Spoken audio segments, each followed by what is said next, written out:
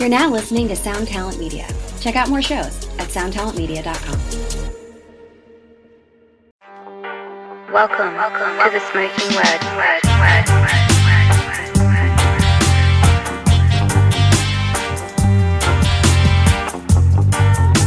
Welcome to the Smoking Word. What's up, everybody? The Smoking Word podcast is always brought to you by CasaDeRock.com.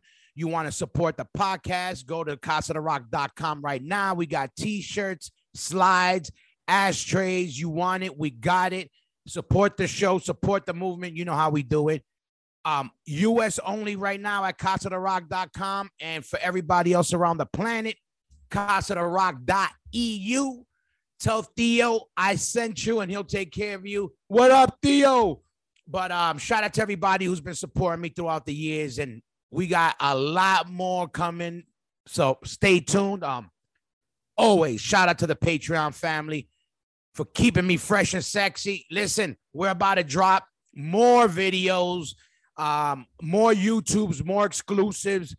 I can't say it enough, and I'm gonna keep saying it. Thank you for holding me down. Thank you for supporting the movement, and everybody else out there in podcast land. You should thank these motherfuckers too, because they keep the magic going. So salute to the fam. Patreon, you know what's up. We got a lot of dope episodes coming. And everybody out there, you would know who they are if you are Patreon.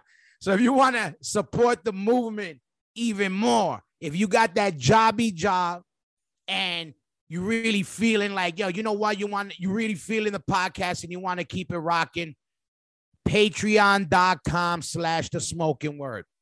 I'm going to say it again for all you cavemen and cave women and cave days and cave whatever agendas. Patreon.com/the smoking word. That's how you invest in the show. If you like what you hear, this keeps it going. It keeps more videos going, more exclusive things happening. So we love you, Patreon, and follow me on Instagram. Follow the Smoking Word on Instagram.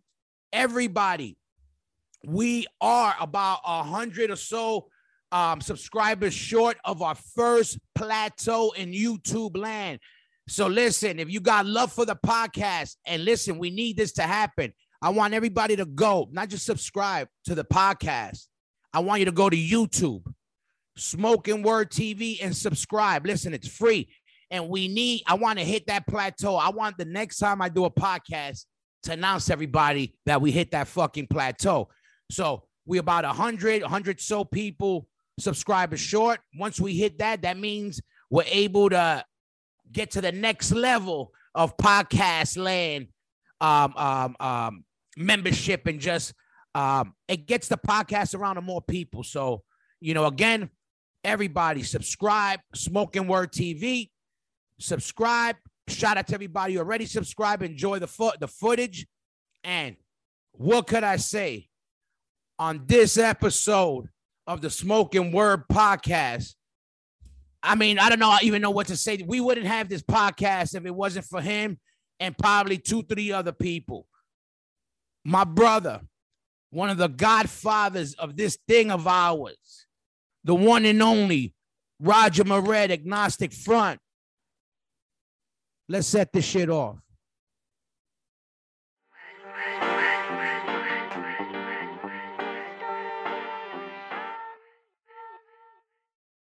Do you hear me? Yeah, oh, shit. The leader of the gang has entered the building. What's up, brother? How are you? Hold on. I give you look it. Hold on. Standing ovation.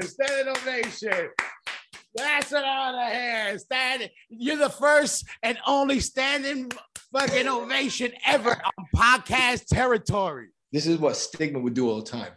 Oh yeah. That's like you used to do that in the 20s, Yeah. Listen, what's up? How you doing? Brother? How are you?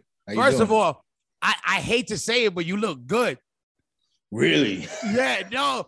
I hate to say it, but you look good. No, but listen, the face tells. You know how that your face is good. It ain't, chopped up. People look torn down, being sick and shit. And that tells a lot. Your skin. I learned that from all the straight edge PMA dudes that helped me out with the food. But it's true. You could tell on the skin, how people are living. Yo, thank you. I appreciate that. It's been crazy, bro.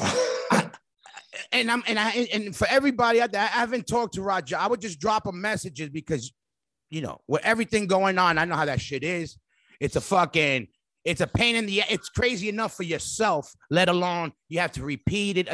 I know exactly how it goes with just everything when everything was going on and whatever. But like, how you doing, dude, with everything? I know you're doing, after yesterday, I know you're doing way better because I've seen some disturbing things in my life recently, but whatever. That's but how you, everybody was asking and been, because they even asked me, yo, how's Roger? I go, yo, to be honest with you, I think he's okay. I drop a line, I stay out of it.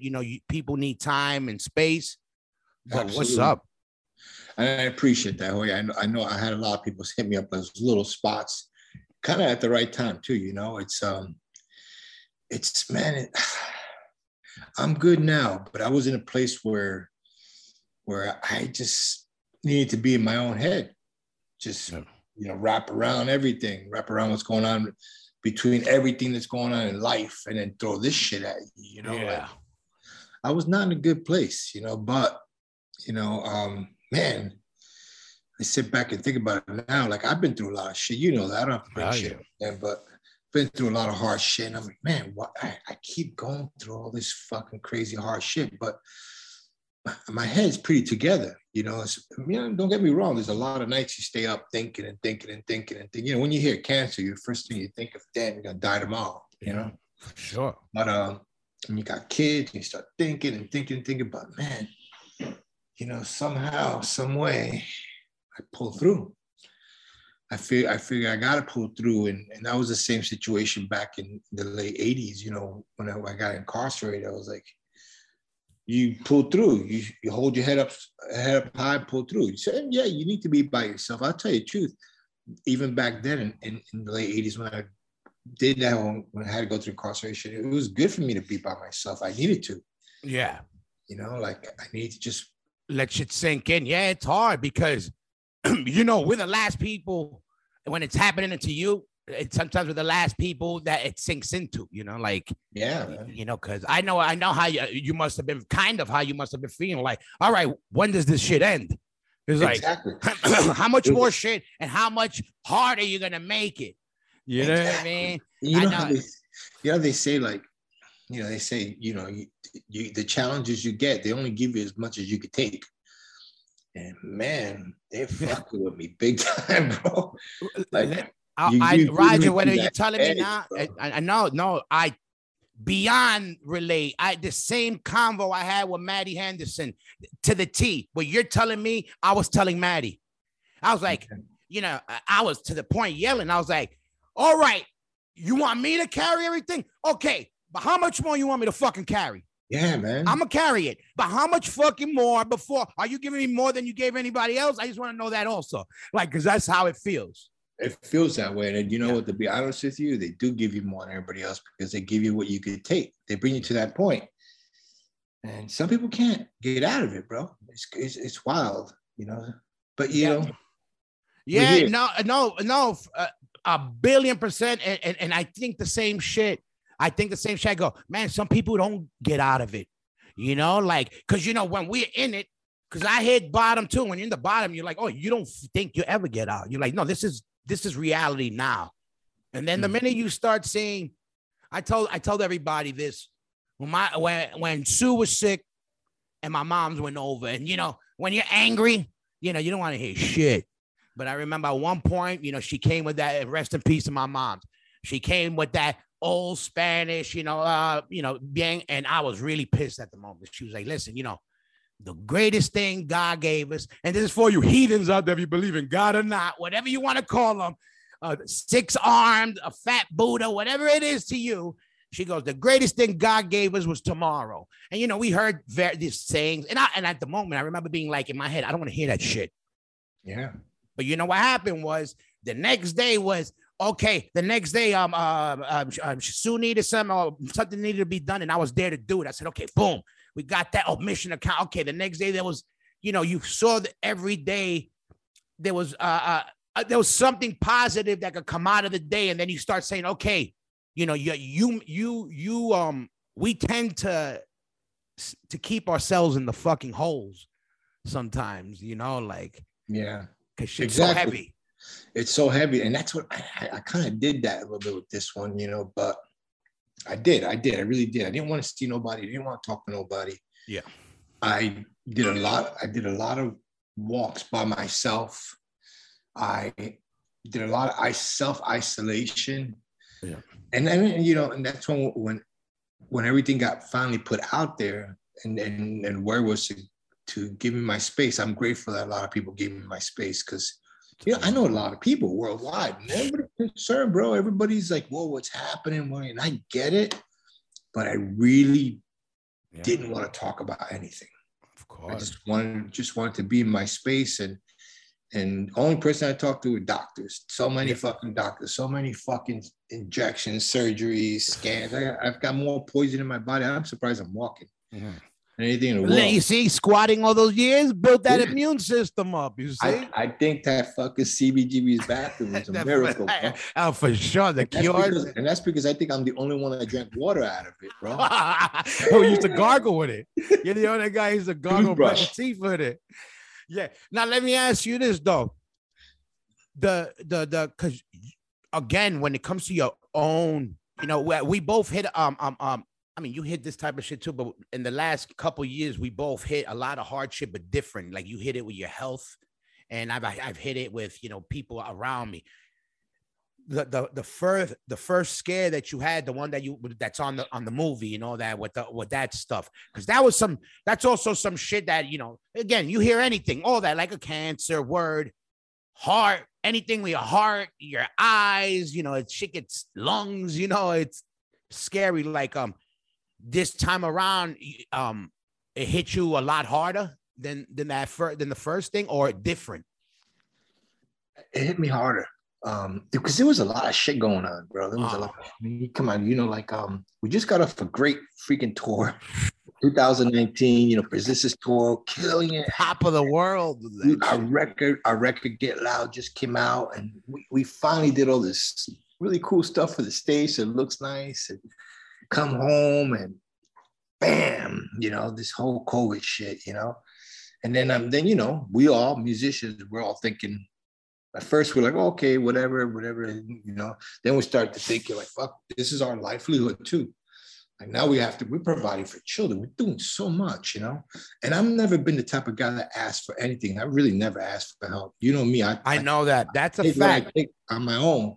And I was really uncomfortable even with my friends that did set up the GoFundMe, but I'm very grateful now because, man, when I got hit with those medical bills, I was blown away. Oh yeah, no, and I know exactly, and I'm glad you said that because I know how you are, and I know how we're not built like that, and we're grateful, but we're not that type of people. We're grateful, but we don't like bringing people into our problem. Exactly, and we don't like bringing people into our problems, and we just. I don't know. We're strugglers, man. We're fighters. We're handlers. I think a lot of that is built to us from our generations, our family generation. Yeah. Look, I came to this country, man. 4 or 5 years old. My mom, 3 kids, didn't know a word of English. And I said, these are things. This is just the stuff that came to my mind. All my thoughts of being by myself. Yeah. This last year and a half, or whatever it was man. Look of everything I've accomplished, or my brothers and sisters have accomplished. We are the people that come from a whole other country, struggle, man. We struggle our asses. You read my book and everything. Absolutely, I know. And you sit back and think about, well, we've come to such a good place right now, and hopefully our children could go even further. We do everything for our kids, everything. Our kids are our life, that. Yeah, the American dream is what you're saying, to be able to come and make something from nothing, with all the problems we have. But, I don't get political, none. This is, we like having fun with this and just info and just touching base.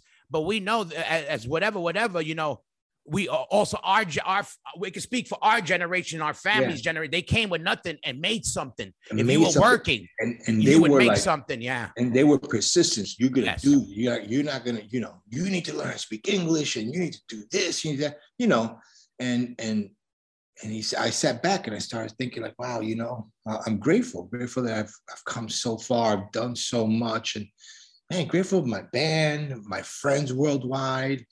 You know, every one of my accomplishments, may not be the greatest thing in the world. You know, I used to sit and think like, what, you know, like, man, you know, when I retire, what do I got? You know, this is a hustle. We live in a hustle. Me and you, we know this. Yeah. We're not with those really lucky bands, bro. Yeah. We hustle. We fucking hustle, bro. Yeah, I know. And then I started thinking, and I used to go every people be like, oh man, if it wasn't for you, for Victim and Pain, for this. So I figured my message to my reasoning for being here was to help others get through struggles and shit, you know? Yeah, for sure. And it's important because especially with you guys and for what you've done, unfortunately, we don't got the millions that we should, like that we all, or whatever it is, the number that we need, that we would be comfortable for us to, for our kids to never have to worry, whatever it is. But the great thing is, and what you've done, same thing what I was lucky to have, that in our time of need, when we needed something, our people know the type of people we are, and they were able to make that move for us. Because the same thing with me, when they, you know, the people helped bury my, you know, my family. And it wasn't because of me. They went out and said, no, we got to do this for you. We know how you are, Hoya, same way. But that was because of all that we've done. Same thing what you've done. That's why people around the world want to do that. And they should. Not because, you're obligated to do it, but they want to do something for, you know, I see how much just during COVID, how much music got people through shit. How they send me stories, so let alone, you know, be, you know, one of the guys that are part of the genre that these guys base their life upon. So, you know what I mean? That they want to do something. That's why I was like, you know, it was good. They gave back in a very generous and loving way. And I'm grateful for it. Like I told you, you know, of course. It was hard first, you know, I you know, I'm like, fuck, I got, what am I doing now? I have to survive. I'm doing this. I got all these, I did a dumb move in the beginning. I don't even want to talk about it. But anyway, my dumb move cost me a lot of money, a lot of money. This is why I'm in where I'm in. It was a dumb move because I did, you know, anyway, it's a long story. I ended up selling my car and some things that I love, a lot of things. I'm like, where's this going to stop, you know? And I was doing it because I ain't asking nobody for nothing. If I had to, I'll go back to a cardboard box. You know me. Yeah, for sure. I was just loving that cardboard box. We living in it, you know? Yeah. It ain't not no, it wouldn't be no, yeah. But my friends were like, no, man, you know, people are going to step up for you. Trust us, you know, that was something that was set up between Lawrence and Gallo. Right. Gotta trust people, step up and they'll help out. They want to help out. I know you don't want to do this, but let us do this for you. And I said, and I finally give in. And I'm glad. I'm really hell yeah, absolutely. I would have told him, even if he said no, do it. Of course he's gonna say he don't want it. I know how that goes. No, but we need it. You know, it's just that it was a personal thing, you know, it was a personal health thing, and I just didn't want to talk about it. I know, hell yeah. I know. We already show ourselves with our music, let alone really go in when we get into health and real deep family issues. Same thing, me putting out, you know, stuff about even from my, you know, my wife passing, my mom's, my brother, you know, there's a lot sometimes, you know, everybody knows, but I don't like taking same thing. These are things, certain things that we hold different. Again, I think it's our generation too about how we talk about things and certain things you talk about and you don't do. And, you know, it's just, I'm the same way, you know, we have a lot of pride too. You know, and let me tell you something. You've been through. I mean, I'm like, my thing is like a walking in the beach. You've been through, brother, and I feel for you. And some of the stuff you were going through was at the same time I was going through shit. So it was hard for me to like communicate entirely with people because I wasn't entirely there. I already knew. I already knew. I already you know knew. that. I So would I pass know. my shit through my brother. I say, yo. I know, and I knew through your brother same mm. shit, and that's Yeah. why I would even tell Rudy. I would pass me. I was like, "Yo, you Yeah. talking to Roger? Tell Roger about." I said, "I ain't gonna call." I said, "Let Yeah. you." And I knew, and around that same time, and you reached out, and I know that's why I know how it goes, and I'm like, Yeah. and my whole shit was just like, "Yo, let me know, if I talked to Freddie, I would hear whatever was cracking." Oh, I would see a thing on you. Where is he? Okay, where's he at now in this? I know something's up. I hear, okay, he got something crack. Okay, let's wait to hear what's what. But, since we haven't been all together throughout these months, we don't see each other like the band. So we wouldn't hear news as much or as fast as we usually do. So, the one thing I was like, I heard something. And the next thing I was like, yo, shit's really serious. I was like, what? It's kind of like, come on, dude. Like, it's just, I felt the same thing. Too many things over the head at once. Exactly, brother. And then I was like, but again,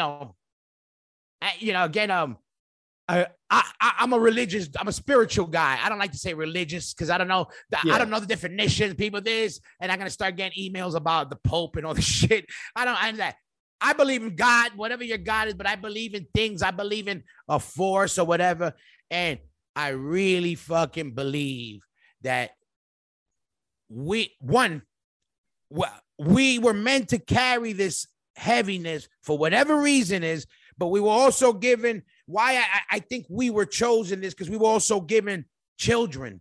And I think if it wasn't for them, I could almost speak for you. I don't know how that's would have been a big power loss for you. And I would definitely, hands down, not have made it.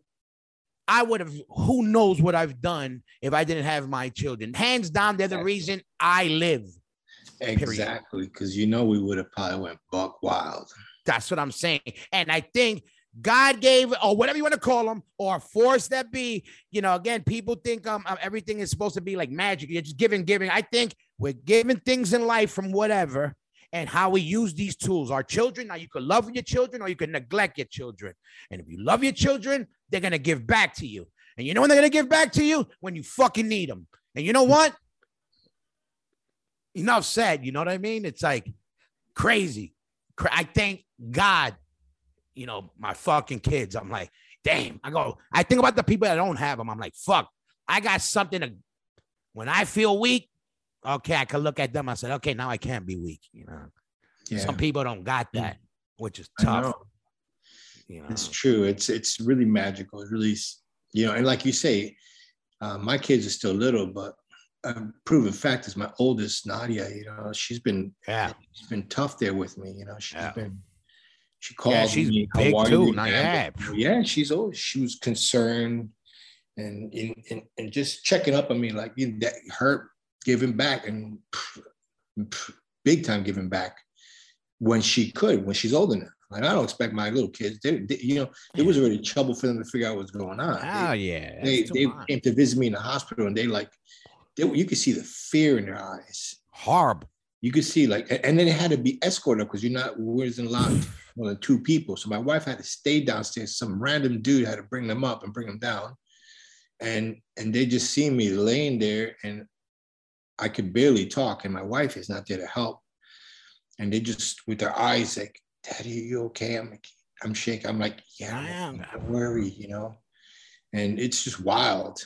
Yeah, that's it's and all this shit. Again, the reason why I think it's more than coincidence for certain people. Why? I don't know why us chosen or why this, but during the worst time, some of the heaviest shit to happen like that. Why your children would have to go through a situation where, okay, not only that, they have to do it in a situation where the times are like that, where they can't even have their mom there, somebody to be like, chill. Same thing. Some of the homeboys my homeboy's mom passed away during the beginning of this shit. He couldn't even see her get buried. Yeah. Horrible. I was lucky we were able to do, we worked, thank God also, where where we had to bury my family members was in my old neighborhood. And, the laws vary in the hood. And we were able to make things happen. And people were able, you know what I mean? But, I know. It was a rough time for anything to happen. You know, like because restrictions and especially being in the hospital. I know people that had babies, they couldn't be there to see their baby. I was like, imagine, you know. I was only allowed to have one visitor the whole time, the second time for my surgery, which was my wife. She was there all the time and couldn't nobody, which I was okay. I didn't want to see nobody. I didn't want nobody to see me in the condition I was in. And I remember going in for a third time for like, you know, they constantly going in there for shit, outpatient shit too. And I remember being the last outpatient person they accepted. It was a whole line of other people because of new variant, Delta variant or something like that. And I was like the last person. They're like, we can't take anybody else. And there's people lined up that have to go. And they're like, we can't because our rooms are busy right now. We can't take anybody. Yeah. And I was like, what the hell, man? Like, I guess I got lucky and it was an outpatient thing. I was lucky I didn't have to stay. Yeah, like, hell yeah. Fuck full that. Body scan of this outpatient to make sure everything was right. I was like, man, this is crazy times. Yeah, it's crazy. And right now in AZ, how's things in general? It's lightening up a little bit as far as moving around and like, you know. It's been lightened here for a while. Yeah. You know, like, you know, ever since they lifted the mask, ever since the vaccines came out, it got lightened. Everything's open. Every single thing's open. And, you know, people wear masks. Some people don't wear masks, you know. Yeah. Some people are vaccinated. Some people aren't vaccinated. Yeah. Just, I guess it's up. People have their choices. Me, myself, and my family, you know, we go out, we wear our masks. We have little kids, so we don't want to get them sick or nothing like that. Me, you know, I don't know what could kill me at this point. Yeah. No, I hear you. I'm glowing. I glow in the dark. And you know what I tell motherfucker? I tell everybody, I go, you do whatever the fuck you need to do to feel yourself. For you to be you. And to move around freely and feel that. I don't care what it is. I don't care if you want to wear bunny ears with a fucking, you know, I don't care. Yeah, I'm the same way, you know, like, man, I watch a lot of crazy shit go down, you know, watch a lot of friends hate each other and stuff like that. You know, like, listen, man, it's always been like, it's your body, your soul, you do what the fuck you want.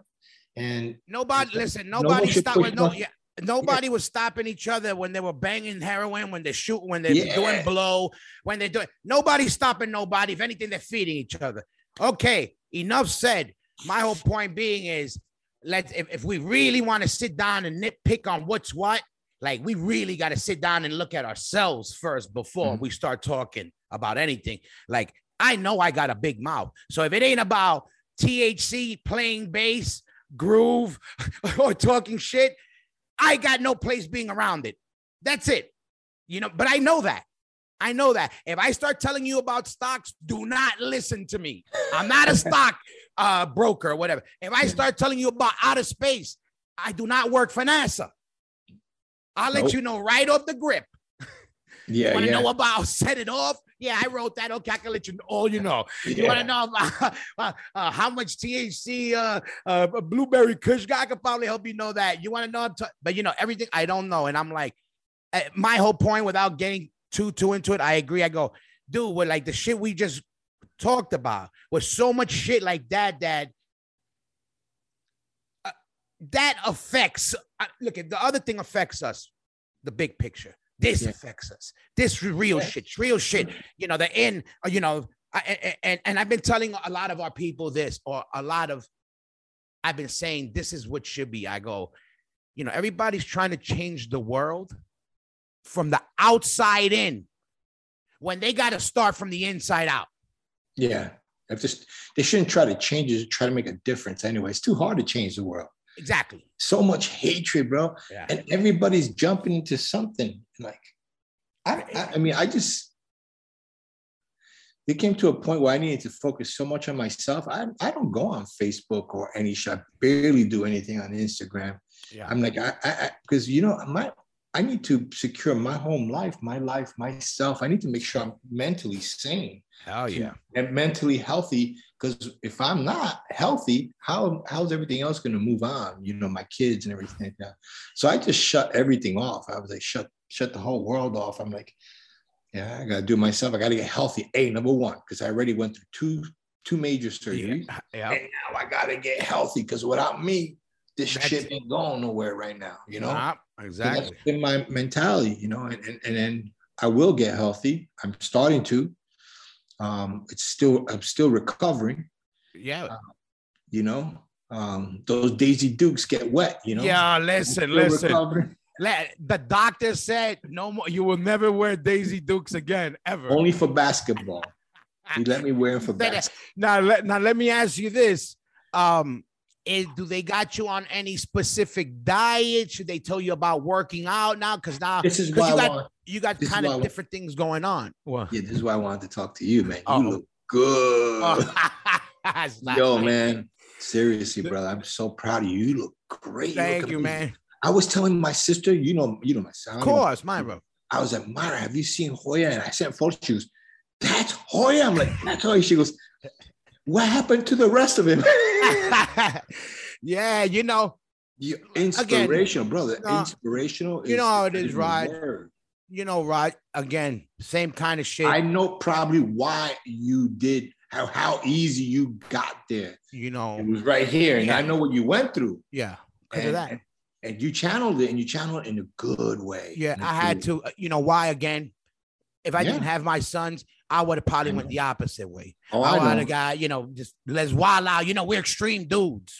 You know what's funny? Because I used to always say, yo, if I ever find out I got cancer, I'm going to die. I'm going to rob all these banks. Yeah, exactly. Go nuts. But here we go. I did find out. I did, you know, thank God I didn't die. I didn't rob nobody. Yeah, exactly. No, exactly. No, exactly. No, and I hear you in the same thing. I'm like, you know, kids. Hands down. No matter what. No matter I saw my mom's getting sick. And everybody, well, for people that don't know, you know, I'm a single father. My oldest son, my wife passed away a year after my son was born, my first son. And my mother basically raised him. And I saw when she was getting sick where it was going, because I already went through it with my wife, rest in peace. Right. So I already saw what was going on. So it's always been in the back of my head. But you know how that is. You know, it's in the back of your head, but you kind of let life and you let it be blurry. To when it started, crunch time came and things got really serious with her, and I kind of saw where it was going. I knew. I said, my son got nobody now. Like after that, like I go, and I'm not gonna leave him an orphan. I said, you know, again, I believe in God. I said, God takes you when he takes you, but I'm not gonna give him a head start. Mm-hmm. I said that. I said, not on while I got any physical, any physical thing that I got control of is myself at this moment right now. So you better start. If you really say you want to live for your kids, you better start doing things that will make you live for those kids. So I started punching the bag. I started watching what I eat. I started, you know what? I say it all the time. Adam Blake, that's my secret weapon. I'd hit up Adam. Adam's your secret weapon. Okay. Yeah, I hit up Adam Blake. Yo, Adam Blake. You know, I got a head start on stuff, but look, this is where I'm at. What could I do for this? He gave me tips on workouts, on foods, and again, like us, we're lucky that we don't got the paper money, but we got the access to the world of knowledge through people like that, like in the health world. You know, I'm Roger for you. You know, I'm getting goose pimples because.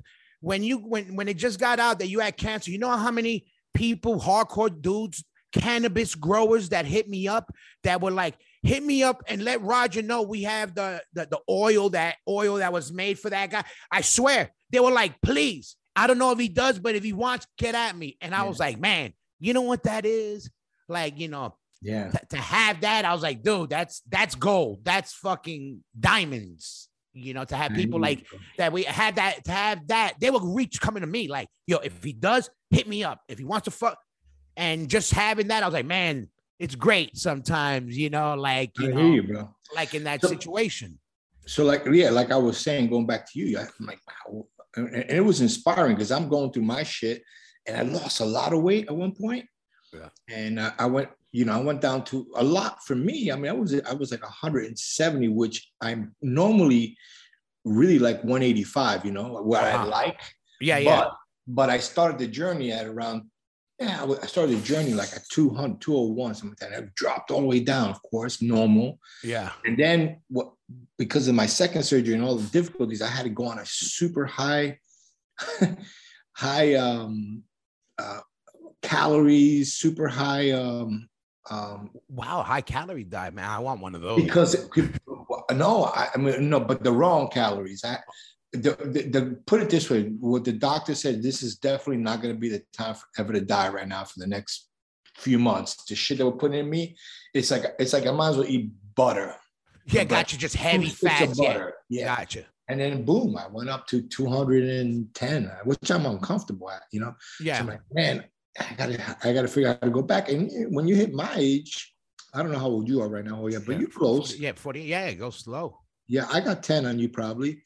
You know, I'm about to hit 58. Wow. And I'm like, fuck, how am I gonna get rid of this? Before all this, I was bike riding 10 miles a day. On my bike, boom, 10 miles daily, 10 miles, hustling, 50 miles an hour. I was walking 2 miles a day with my dog. Yeah, you always moved. You would never stay still. Yeah, you know, all of a sudden now I can't walk. I can't bicycle. Are you kidding me? So I just sat around on the sofa with all kinds of shit, intravenous shit going in me, and doctors coming in every 2 days and changing this, changing that, taking this and other thing. Oh, now you have to go to the hospital because this infection, this ain't working. I'm out to the hospital like fucking 10 times, you know? And then next thing you know, I can't do nothing. And I really couldn't do nothing. Like I tried, and when it gave me the okay to walk, I was so happy, right? So I went outside, I'm like, all right, I'm going to go walk. And I overdid it. I only walked partial. I walked like, I want to tell you, maybe I walked like half a mile. I was dying. Oh, yeah. I was like, let me take this short because I don't know if I'm going to make it home. You know, because you have to do it all again. Yeah. It's kind of mentally messed me up. I'm like, man, how am I ever going to get back? You know? Yeah. I went and I was allowed, because I couldn't lift more than, first it was 5 pounds. The second time was 10 pounds. I just got my release, but I can't go more than like 20 pounds. Yeah. Because, you know, there's a lot of abdominal. Yeah, exactly. Core work. Core. Yeah, I got to build all that up. It's a mess down there, you know? Yeah. And then I tried bike riding. I overdid that like an idiot. I jumped on my bike and it felt uncomfortable, but I said, let me do it. I only did half of what I normally did. Uh-huh. But for some stupid reason, I was just going because I'm like enjoying it. And I was going at my normal speed. Yeah. I didn't even notice. And boom, I ruined it. I messed that up. So then I did a jiu-jitsu. I did a class, you know, my wife trained, you know, teaches, and she was, don't worry about it. You know, we'll make sure you're with somebody that you're safe, which was true. And they took me to Gracie University and I got my promotion, which was nice because it's been a long, long time. Yeah. And I was due for my promotion right before all this shit happened. So it was nice. And, you know, everybody was very concerned and very, very, very cool, you know. And I could start doing stuff now, but I got to build up a lot. So I was going to talk to you after all this podcast shit. Oh, yeah. Talk to you, be like, hey, what are you doing? Or, you know, what's your crazy secret weapon to drop those quick, fast ones and go? Yeah, my main thing in general, I mean, Adam Blake was the thing, but where I lost a lot of the weight, where as far as for losing weight, was the food. That shit, right? Yeah, straight up. Don't eat sugar, no eat salt. No. I straight up ate broccoli, chicken breast, broccoli and fish, or just vegetables. Yeah. You know, that's it. I didn't eat a chicken thigh because that's high calories and more fat. No skin. Literally, chicken breast, turkey, fish, and grilled or roasted vegetables. I fuck it. When you do that, people always say the diet, you know, we always hear it's the diet. It's a fucking fact. Now, when you work out, okay, now 4 tires moving instead of 2 is going to move faster. So obviously, you know, your gains are, but I've learned that, well, look, I got to a point where I'm able to see gains, or even when I gain muscle, or if I gain more fat again or more, what I could feel it and I could tell. And a lot of it is from the food. You know, a big part of it. Even now, I started because, all right now I'm at 230. When I first lost all my weight, I got down to 205, right? When I played the first New York show, I was like real light, but I felt frail. I was real thin, and I could tell my head felt too big. I got a big head. I felt I was going to fall over, but I said, man, I look too frail. I wanted to look sturdier. And I said, right after that show, I said, I'm going to start lifting weights. And then I hit up Adam Blake and say, okay, what could I start doing? Blah, blah, blah. Long story short, now I'm 230. but I feel good, like a solid 230. I gained more size. And again, was high protein, low carbs, and just being consistent with moving, my body, because I'm a lazy dude. That's why I tell people, they're like, give me your workout plan. I go, look, I'm the furthest guy from a trainer, dude, or whatever. But I learned this, that lazy shit, we got to stop making excuses, because I made them for many, many, many, many years. Yeah. I'm too busy. I got this. I don't got time. That's all bullshit. You know why? I'll tell you why, because you do exactly what I do. We always take care of everybody else but us. We're last. Yeah. I'm last. I mean, even if it's time to feed everybody, I give my wife a plate this big. You know that. Your brother is like big. That. You're like that. I'm like that. I'm last. And we fuck ourselves great. Up. Yeah. That's why we fuck ourselves up. Everybody got braces. Everybody looks great. But me, I've still got my whack ass, crazy ass teeth. I don't, what I'm saying? Yeah. No, I know. It's crazy. It's crazy. Always last. Always everybody else. And then we find out, and then it's too late, But then it was like, I found out doing that. But then I said, okay. One, they were like, it got to the point where I heard something I never thought I would hear in my weight loss. So I never started losing weight because I hit a certain amount of pounds. So I was always a big guy. Yeah. Like I said it, many times.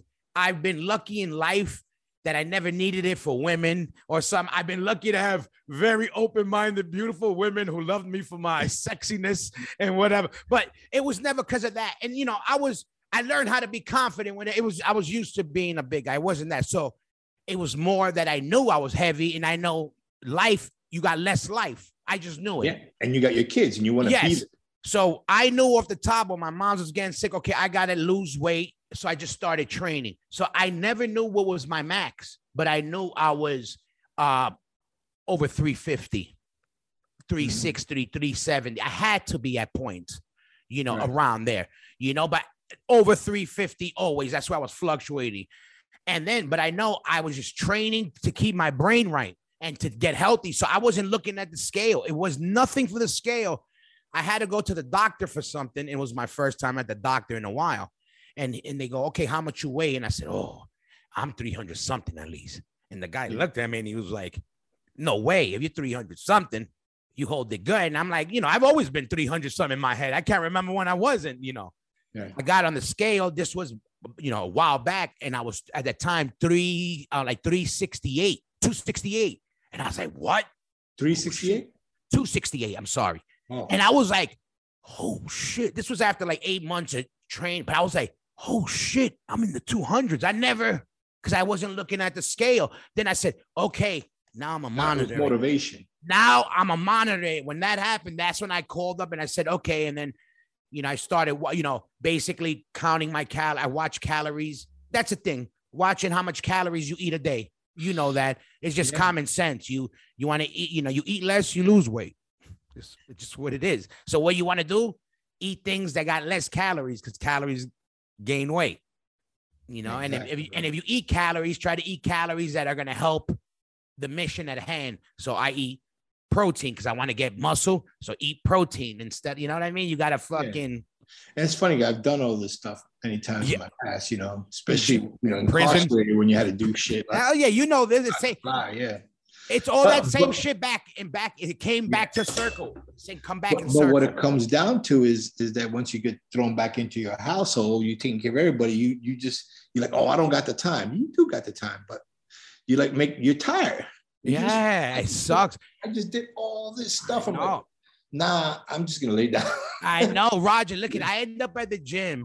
But being horrible. I go to 5 a.m, not because on some Navy SEAL shit. It's the only time where it's just for me, where I don't got my children. They're not going to call me or my father because I take care of my pops. Now, he has a lot of things, and nobody fucks with me. I go there for me, and you know what? I'm there because my mission is I need to see my children get old, get married. I want them they got to bury me. I'm not going to bury them. Yeah. So I got to get to that point. So every time I don't want to go, I know every time I don't do a push-up, every time I do a push, I go, I got another hour alive. This is how I think. Yeah, that's I good. got another Man. hour alive. I go to the gym. I go another day alive. Even if I go there and just walk in and just do whatever and walk out, I got one more day alive. And that's what I try to do. You know, we gotta keep giving ourselves treats, mental treats. You know what That's I mean? true, and that's exactly it. You know, plus being in a little crazy of a lifestyle.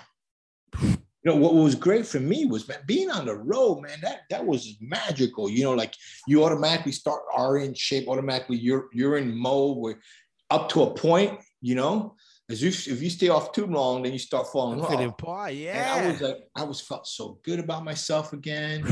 And and I was training, I'm like, I know it's frustrating. Good. And then bam, fuck, now I gotta do it all over, but I will. I know myself. I will. Right now it's just a little things. I gotta.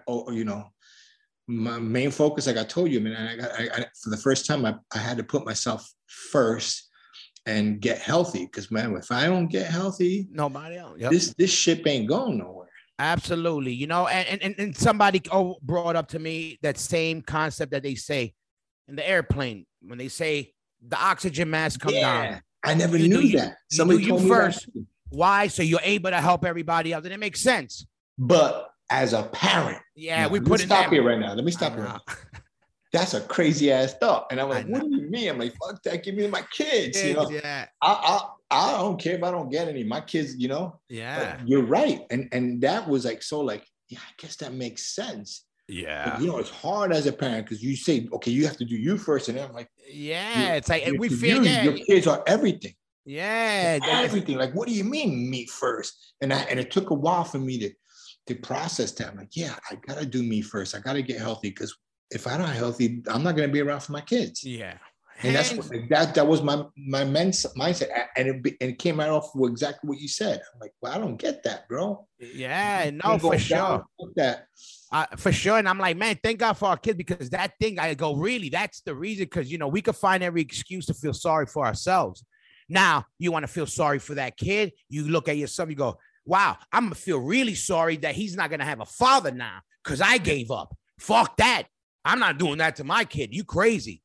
Even when no way.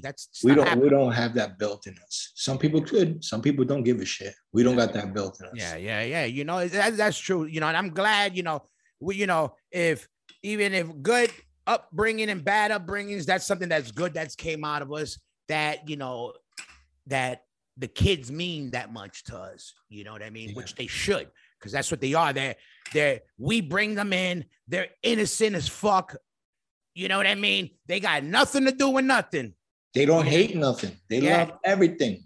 And anything that comes on that, it's our responsibility to make sure that plant grows, and we're responsible. And I learned that from my mother. That's why my mother, that, right? My house was like a halfway house for people with no homes. But you know why? Because my mother never said, this guy came out of prison. This guy was on drugs. She never said, what did he do? What did he do? She goes, where's their parents? First thing she would ask, where's the mother and the father? Oh, well, he don't live with the mom or the moms. He lives with the moms. And you could always kind of see the broken home pattern. She knew already. And she go right away. All right, but there was, my house. Stone cold murderers, thieves. Here's a bowl of food. Here's a bowl of food. Here, this is house. Here's the house. And not like, and people would not touch nothing in the house because they got what they didn't have. But she always understood them, gave them the benefit of the doubt. Even when I would be like, chill, or be a little bit more judgmental, she'd be like, hey, chill. What about this guy and that guy? She would point out other people. What about them? Hey, everybody fucks up.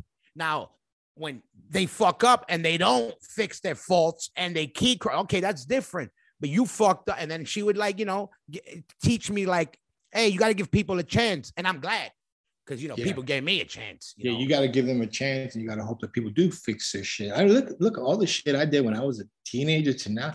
There's probably a good 20, 30 things that I would never do today as a teenager.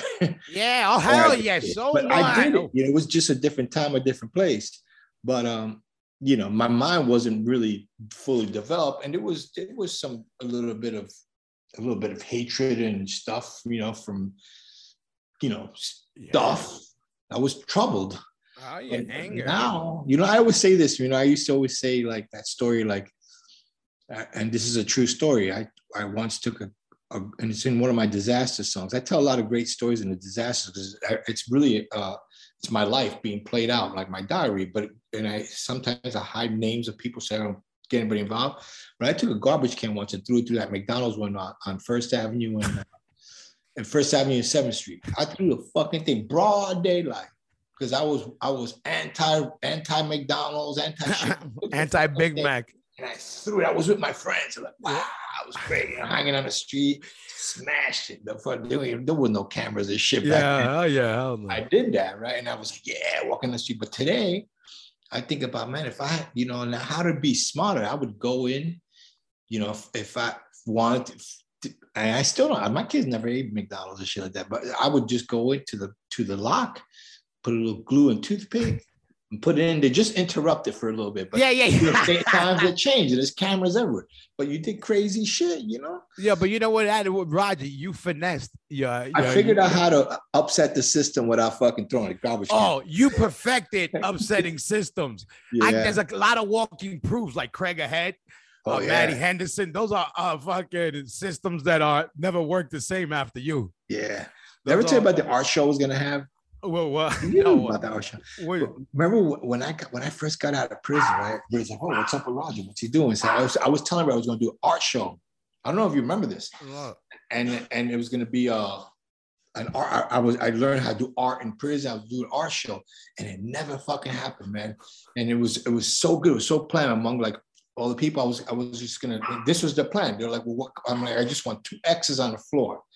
And they were like, what? I'm going to invite all my friends. I was going to put Squirm on one and put Craig on the other. And like, these are my masterpieces. Like, I'm an artist.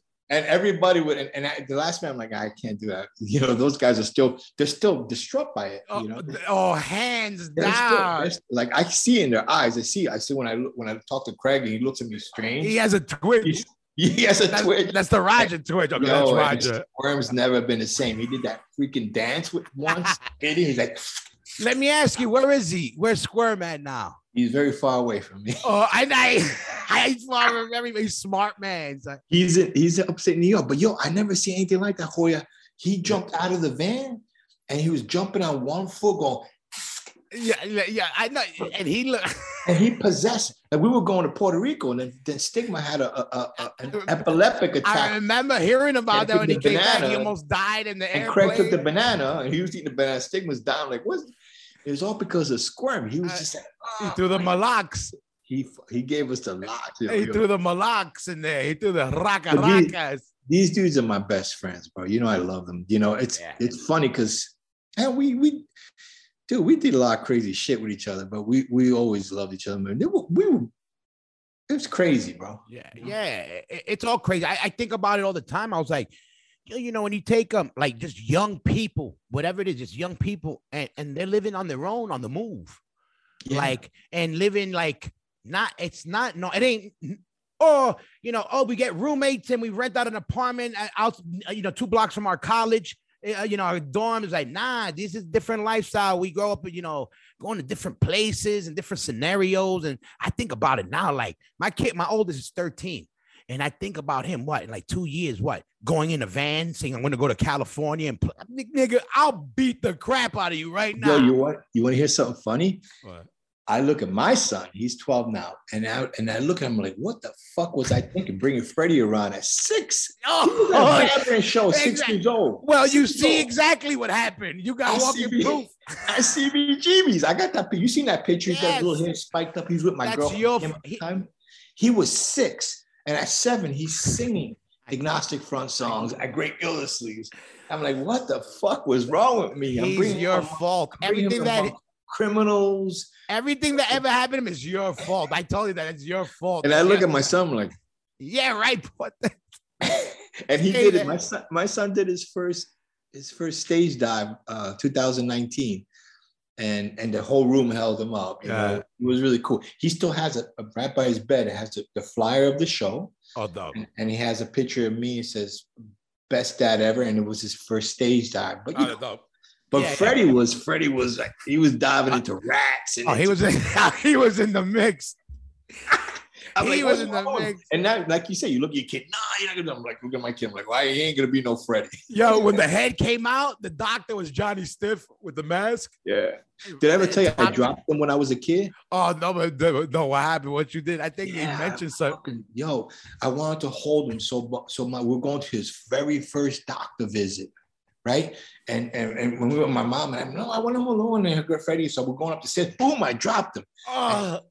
He landed on the stairs, like right on the stair. He landed, and he's like this, looking at me. And my mom's hit me on the top of the head, you know. Beat me. I'm like trying to pick him up. I dropped him. So I think that's where it all started. That's right.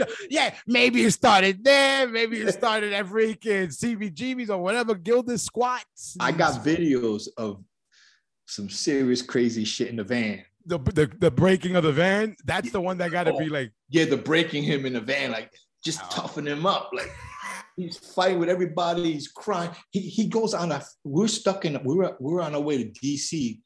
He was like 10 years old, and we're stuck on the highway, and he got so pissed off. For some reason, he jumps out of the van. We're on a highway, you know, traffic, and he's throwing fucking rocks at the van. Everybody's all these cars. Everybody's, what's going on with this kid? And he's throwing rocks at the van, and everybody's like, go get him. We got to stop him. And he's hitting the van. He's the video, you know. Another time when we were in Florida, it was 1986, and we were down in Florida, and we were like crazy. You know, we found like a one of those heads with those trunks, bull's head, like a skull. We're like, oh, this is cool. We bought it at a truck stop, whatever. We tied it to the front of the van. We were just crazy, right? And we got Freddie to do like a bunch of shows with us to hang out for like the 5 shows in Florida. We got pulled over by the cops, and the cops were separated, but they were separating him to tell us the truth. Where did these guys get you from? They thought we kidnapped him. And it was right after that you know, that guy had his son that was kidnapped and they beheaded him. America's Most Wanted. Yeah. It was around that time. So it took forever to convince the police, for him to convince me, no, that's my brother. They thought we kidnapped him. They're like, you're like, I dropped him. Don't worry, it's fine. I dropped his ass, bro. Drop him, man. He sucker. He wasn't a sucker, but I dropped his ass. You dropped his ass.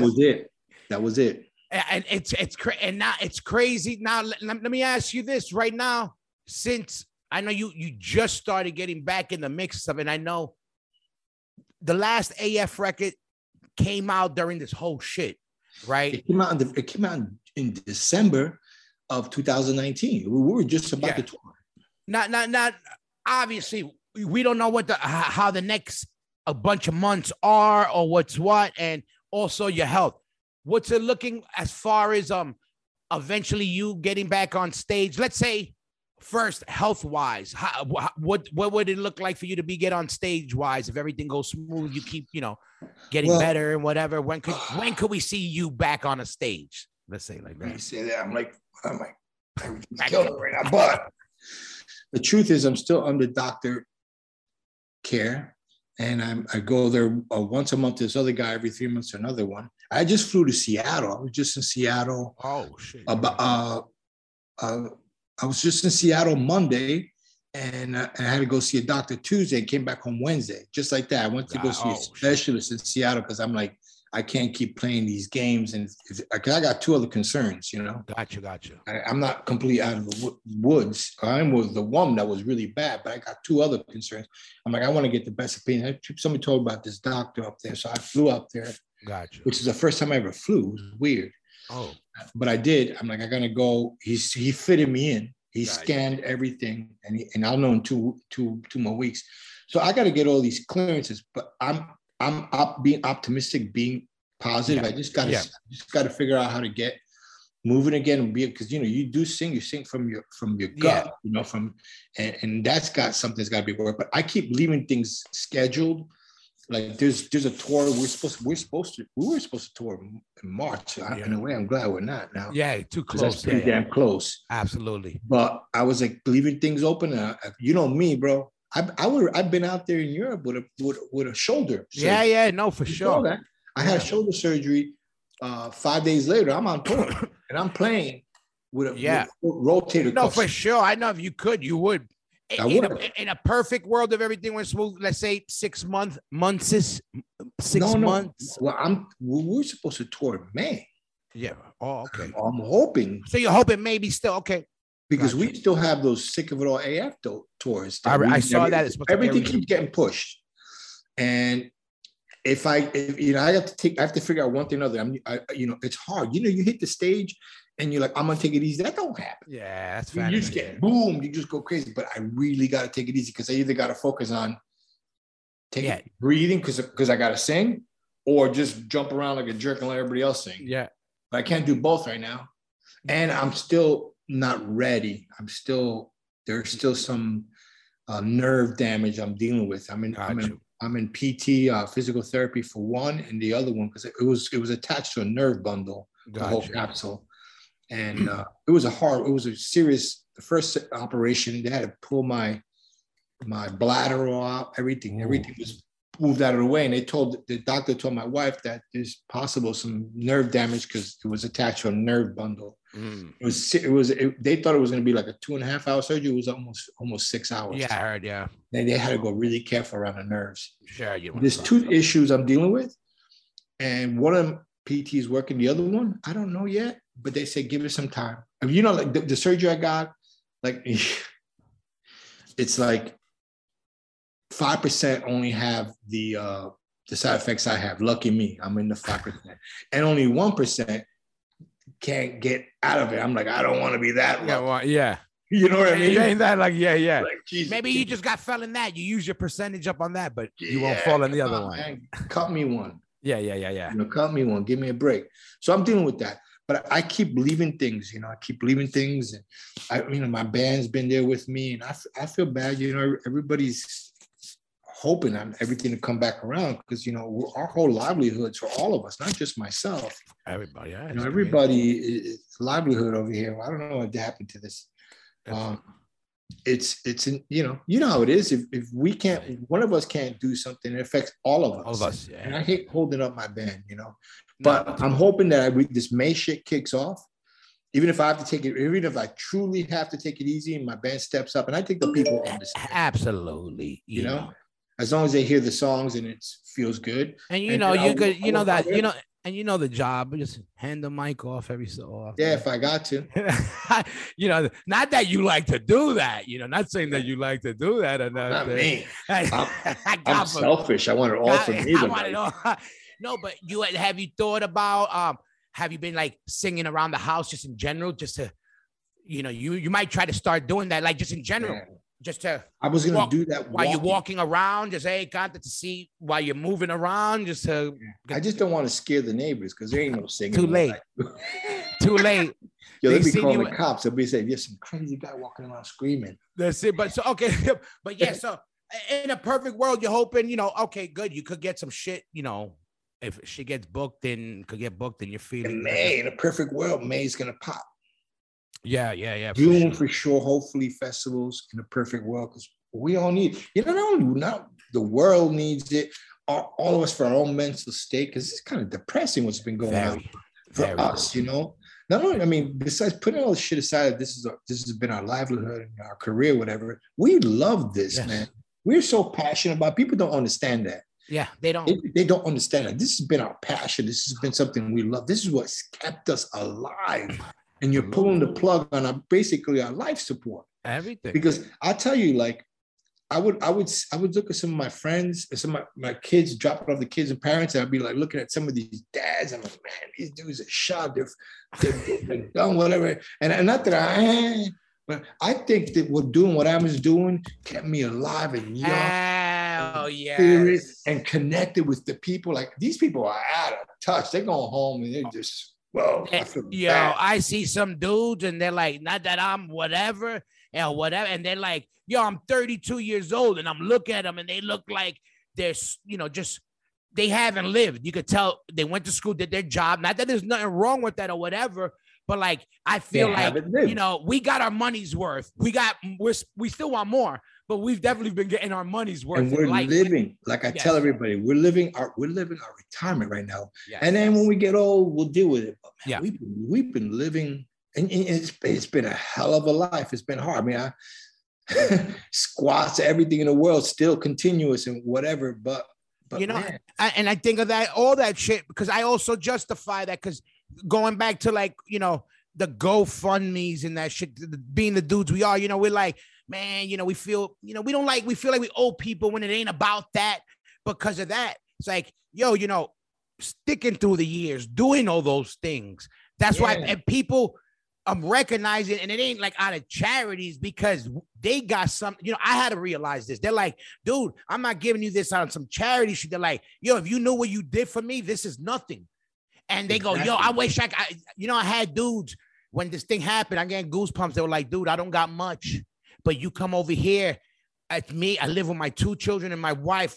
I have a bedroom for you and your children. If you need, dude, you know, I'm like, this is insane. They got nothing. I had the same stuff, bro. I had people like, I'm like, this one guy threw like 3,000 in my golf. I'm like, who is this guy?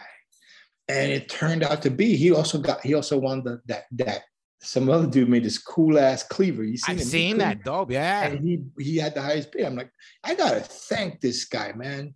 This guy just spent 3,000 to put 3,000 in my GoFundMe. He just paid 3,500 for a cleaver. I'm like, this guy ain't getting away with just like the way it is. And I've been thanking a lot of people too, you know. Of course, yeah. And I'm like, who? I'm like, I looked him up. I found him, and he's my friend now on Facebook. And then he's like, man, I've been into you guys I live a little bit upstate New York. I got all your records. I got all this stuff. That's dope. And then he's like, you know, I'm a lawyer now. And I'm like, because I saw he was a lawyer. He goes, I do environmental, so I do good law. Like if you're spilling some stuff and whatever, if you hurting the environment, I'm on your ass. You know. So this is what I'm doing for you is another good thing that I like to do. And I love you. I grew up with you from United Blood. You guys are always. And I was like, man, thank you. You know, it brought tears to my eyes. Yeah, hell yeah. So much. And so many people, and there's so many people I can't thank, and there's people I forget. There was people doing shit all over the world. Yeah, there's a record somewhere. Yeah, no, there's a show somewhere. Also, I'll be getting these drop-ins from a show. The show, a T-shirt made in Japan, and it was just like, thank you. Thank you. Hell yeah, really hell grateful. Yeah. You know, hell yeah, and you did one too. You know, yeah, and I was like, yeah, but that's. You kidding me? That's like the least of it. It was like, man, everybody wish they could do more. You know, people want to do something like, yo, you know, like you were saying before, we love this shit this much. This is why we love, why I do the podcast. I'm not doing it for the millions of dollars that I get from the podcast. Oh, I thought you were getting $1 million. Yeah, exactly. You know, I go, one, you know, it keeps the band alive during a time when we're not able to do our thing. It keeps our world connected. Not just this, all podcasts. I tell people in our world right now, in these hardcore punk rock podcasts, these are the closest things to the news channels of our world at the moment. Right now, not that we're giving the new, but this is real time, no bullshit. Whatever we're talking about, ain't nobody influenced on these conversations now. So we should be glad that we have these platforms still. And we love this shit that much that I'm like, yo, we got to do this. Like, you know, not on some corny shit. I always say we got to feed the scene. And I don't mean just me. I'm like everybody, if it's the podcast, the promoters, you know, it all works together. I go, this is how this shit keeps going. And I go, when you look how far it went from, like you talk about being fucking 10 dudes, 15 dudes, 20 people, 30 people outside a club downtown, till you see that Indonesia, New Zealand, Norway, you know, there's clubs based around this movement that you had a lot to do with, Rod. That's why people, you know. And you know what's amazing, Hoya, is that I'll be honest with you, and I'm not trying to diss nobody, but I'll tell you right now, New York hardcore is one of the, especially all the early New York hardcore, Agnostic front setting for sure, was one of the only hardcore scenes that has bridged the world. We bought people. People really relate to. You know some of the struggles. Like, I mean, if you listen to Victim in Pain now, you walk down the street in Lower East Side, you're like, what the hell is this guy talking about? But you know, it was a whole different world back then. Oh yeah. And those people that relate to some of that stuff are living in that world today. And you want to know, Roger, that record right now is coming back into life. Yeah. Right now, it's coming back to life. I'm just saying that New York, for sure, one of those scenes that really bridge the world together. For sure. I tell people that go, it's a special thing because how big the community part of this world is. It's bigger than the actual sound, because the sound became a lot of things, but the attitude, it's like, you see, you could be a metal guy, right? And I love metal, but you could be a metal guy. You see a guy with a Metallica shirt. Okay, you might have 0, 0, 0 in common. You go by a hardcore kid and you see a Chromax shirt, an AF shirt. It's a little bit, you could kind of pinpoint more. It's not as broad. You kind of know, like, okay, they know within the within. Now let's see what's up. Because it's not like, the Rollins band or something that's more on the popular side of our culture. You're knowing like the Work Dogs of the world. Then you're like, oh shit, it's like a secret society. I love it. I'll stop by people on the street. I've done it around here. I saw a kid with he had a Chain of Strength shirt, an older kid, like some surfer Florida guy. And I walk by him. I go, nice shirt. He goes, yeah, it's a band. I go, cool. Yeah, he did not. He didn't know. But I didn't know. But I loved it. I was like, yo, that's dope. Like, they still exist. Like, I get amped. That's all great. And what's great too is like, you saying all that stuff true about all the old bands, but I think what's kept bands like my band, your band, some of us active bands have been around for a long time touring, not just the New York bands, but a lot of them, is that we always bring all these other bands, younger bands, and there's so much gratitude in that. Not only that, is that I can't sit here and be like, I did everything. I heard everything. I could write everything. I don't need nobody. And I'm the best. I can't do that because subconsciously, like back then, I go on tour with some of these bands and I pick up shit, whether I do it consciously or subconsciously. And we're influencing each other no matter what. I go on tour with some young band and I'm watching them every day. Somehow, some way, something got in my head that influenced me to write a song or influence the guys a riff. And, that's how this scene has always been, like, and keeping that connectivity with the youth and what we do, because, we're old school and, we're OGs on this stuff, but keeping that contact is really, and being genuine is really the secret to longevity. Like, who the hell wants to be a part of something that's not real? Yeah, no, for sure. I agree. And that's the thing I'm liking about, as crazy as we could go into that whole bullshit of like, when shit gets too commercial, obviously shit gets fucking played out. But there's the good part I'm taking out of some of these bands now. I'll use Turnstile, for instance. I'm psyched for them. Not because I got love for them and we came up with all their bands, but those are hardcore kids. That band is, you could hear that it has a lot of traditional hardcore elements still to it. They're not trying to be the metal side of what became hardcore. They using elements with their own flavor, and they still tell you they're hardcore kids. They come from hardcore bands that were in the mix, and I love that now. Let them blow up, because it's a still more a purer face of what we are getting represented in there than some of these other bands that had former punk people in them or hardcore people in them. You know what I mean? It's absolutely close enough. Okay, good. You get a Turnstile and you start getting these other bands that bring in the right vibe in, and that brings people to look at the history and find out the history. That's how this shit keeps going.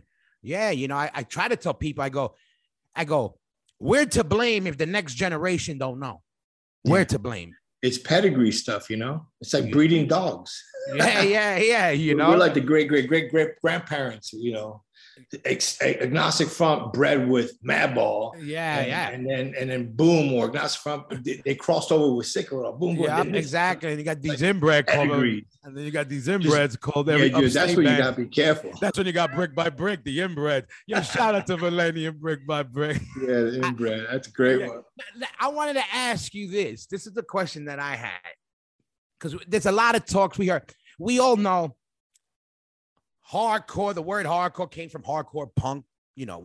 Was there a specific moment, or was it specifically a city or an area that started just saying, no, we're just calling it hardcore and making it become this kind of, sub of a sub?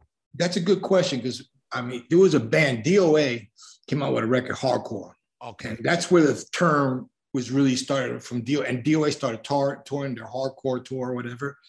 But it's really interesting you say that, because even me, I'll tell you right now, Victim in Pain, to me, I never said it was a hardcore record. It was a punk record. You know, so and then, but like you said, at that specific time in what was going on is punk was either going new wave or there was hardcore that was still punk. So you either go with new, so we, you know, next thing you start, oh, this is like hardcore, real punk, hardcore. Gotcha. Punk, hardcore. Then next thing you know, it was like even ask Ian McKay, there was only 4 rules of being straight edge. Next thing you know, there's like 1 million rules of being straight edge, and there's 1 million types of hardcore. I keep hearing all kinds of crazy terms of hardcore, like braincore and because I always knew, obviously, hardcore punk, it was the harder edge side of punk. You know, we know that part, but that was like, was it a Northeast thing that they would just start calling it the hardcore thing, or it just exactly? So the DOA had the term, and then DOA branded the term pretty much with that album Hardcore, and they branded it. But then, you know, there was a lot of stuff going on. Like, for example, in the LA scene, which I always loved a lot, like the Germs and all those bands down there, you know, and all of a sudden you had, you know, Black Flag come out and do like aggressive stuff, and then circle jerks. Like if you look at that record, Western Civilization record that Penelope did, that film, that was incredible, because you start to see how out of this punky-ish, pogo-ish type of thing, all of a sudden these kids going crazy. Gotcha. They got it started winding up. And as it kept progressing, people just wanted to not be associated with the term punk, because punk was all of a sudden, especially in New York too, was more related to more like, oh, fuck everything, drugs and rock and roll. People want something more positive, then Minor Threat comes around, and we need something more youthful. And then hardcore took its own turn. But I think if you ask Ian McKay himself about his own records, he'll tell you they're just straight up punk records. And then they became hardcore somehow, some way. And hey, it is what it is.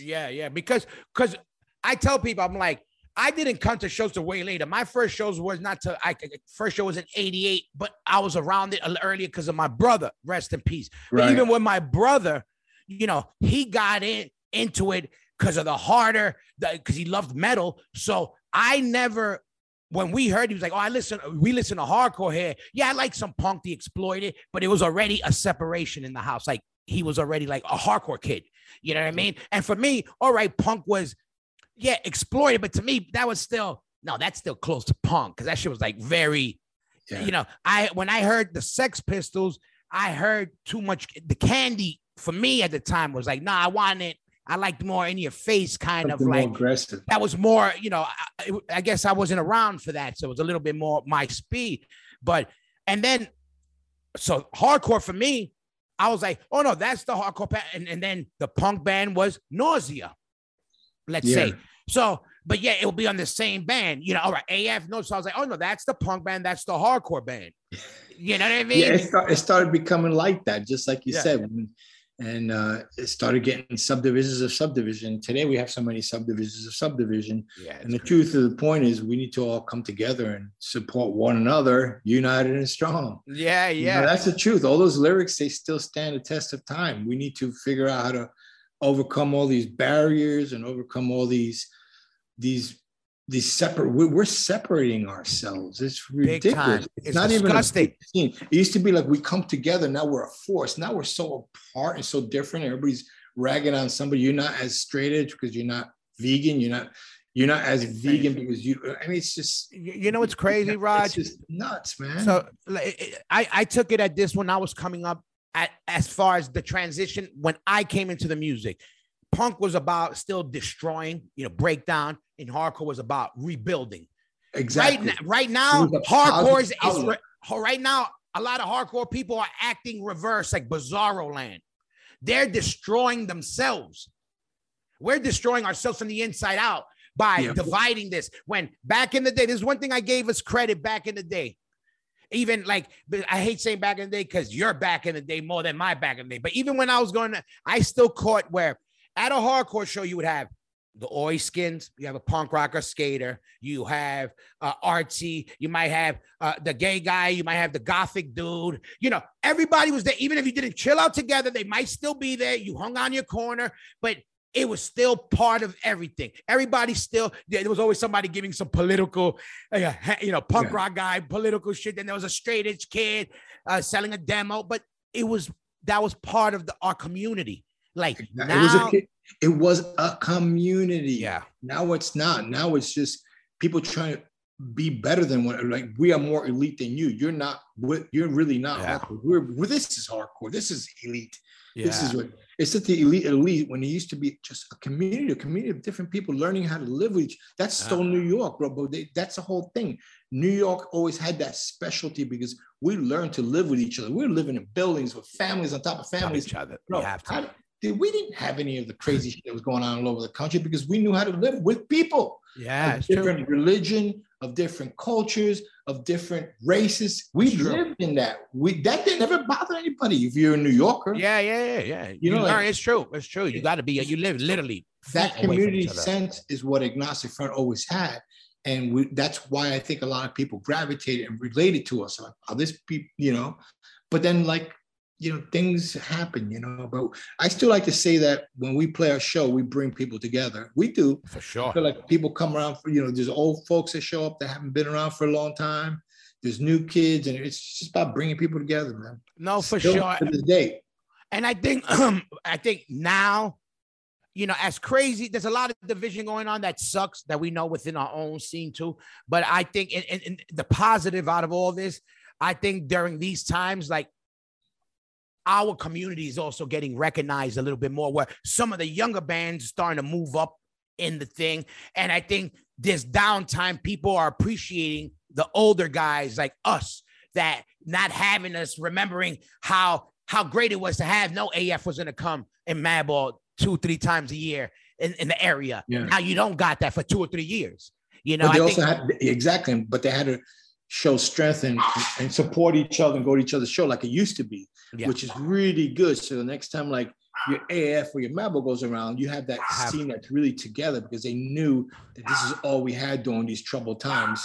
So let's all be here. Let's all go here, and let's put our indifferences aside and figure out what we do have in common, and let's work as a community. That's what I say. I say, right now, forget all all the other the B's and the C's. The main thing that brought us to this point was the music, and we want more music. So let everybody worry about how can we get more music, the music we love, and then once we got that going on, everybody could go after the show and go argue all they want to whatever bullshit they want after they buy a t-shirt from CasaDeRock.com. It's sold to you by Hoya Rock. That's a great way to end this thing. Yeah, but listen, exactly. Roger, let everybody know what's the deal. So AF, we know you have some stuff. Real quick, have you been working on any lyrics yet or not? Or any ideas for upcoming stuff? Because you just went through some shit. Yeah, that's the whole thing. These guys have been working on music, but lyrically, my mind is just not there. I've tried. You don't need them. And I need to think about other things first. But I'm sure, me, I always was, when I hear the music speaks to me. So whatever they come up with, I'll hear something and then I'll go off whatever that song gave me. If it says, oh man, I hear this line, I run through the rest of it, so it'll be fine. Yeah. And any right now you're just home dealing with the hospital stuff. Yeah, no work, no nothing, just waiting for everything else to kick in then, basically, right? Yeah, pretty much just trying to hold our family together. Good shit. Yeah, I'm glad. I see them, everybody. You got a good squad there. I see I see it. So again, we got to be happy. Why? We got Wi-Fi. We got Agnostic Front still in the fucking building. We got Roger still over here. We got, you know what I mean? We sell stigma. We got stigma here. Exactly. And I see some footage that changed my life. I don't even want to talk about it. Oh, yeah. But you're in, where could anybody get in contact with you? You got your Instagram or your Facebook, the AF, where? Yeah, all that's going, we've been a little low key because I would do a lot of that, but I've been sick. So, once everything starts going back in motion, when I start feeling better, I feel like I need to, do more. I'll do more, but right now I need to, like I say, I need to put that mask on myself. This plane going down. Then everybody else is getting a mask. For sure. So that's where it's at right now. Hopefully we'll be on the road in May. Hopefully, if not June, if not September. We have our tours are the same, probably same thing with you. They just keep getting moved every year. It's the same tours. Yeah. So hopefully, things will flow back, and hopefully, get to see the world. Hopefully. Hell yeah. But Roger, you look great. I really mean it. Your face looks good, dude. That's very, very fucking important when people are fucking sick. That shit tells a lot. I turn it into like the Asians. The Asians tell by the skin. Shout out to Warren and Royce and Knock. But yo, I love you, Roger. You know what's up. I'm glad I got you on. I didn't want to fucking bother you with this bullshit. I didn't want to get you to talk just for this shit. But I was like, a lot of people were asking for you. And I was like, man, it'd be dope. People, a lot of people, ask me about you. Yeah, I'm glad I did this too, Hoya, because this is the first thing I've done. First podcast, period. First thing. I jumped on a real quick thing with Drew, but it was a really quick thing. Literally like 2-3 minutes. Yeah. I want to say thank you to a lot of people, but I'm glad this is the first long thing. I'm surprised I made it through. I've been avoiding because it's uncomfortable. I know how it goes. I know it goes, but that's why I wanted to get you, because I know with you it's different. I said I wanted to catch up with you anyway, just in general, because I know we haven't talked and there's been a lot of shit going on for this whole shit. But I was glad to get you on here because this is good. Everybody wanted to know what's up with you and that you're fucking doing good. We had to let motherfuckers see you. So that's a good thing. Roger, you know what's up. I love you. I'm glad you did this shit. Not only that, more than that, I'm glad you fucking good. You got this shit, dude. I already know. Mad love to your fam. You know what's up. I'm going to talk to you. I'll hit you this week, all right? All right, and we talk. Listen, Roger, I love you. Love you too, Hoya. All right, man. One love, Raj. Be cool.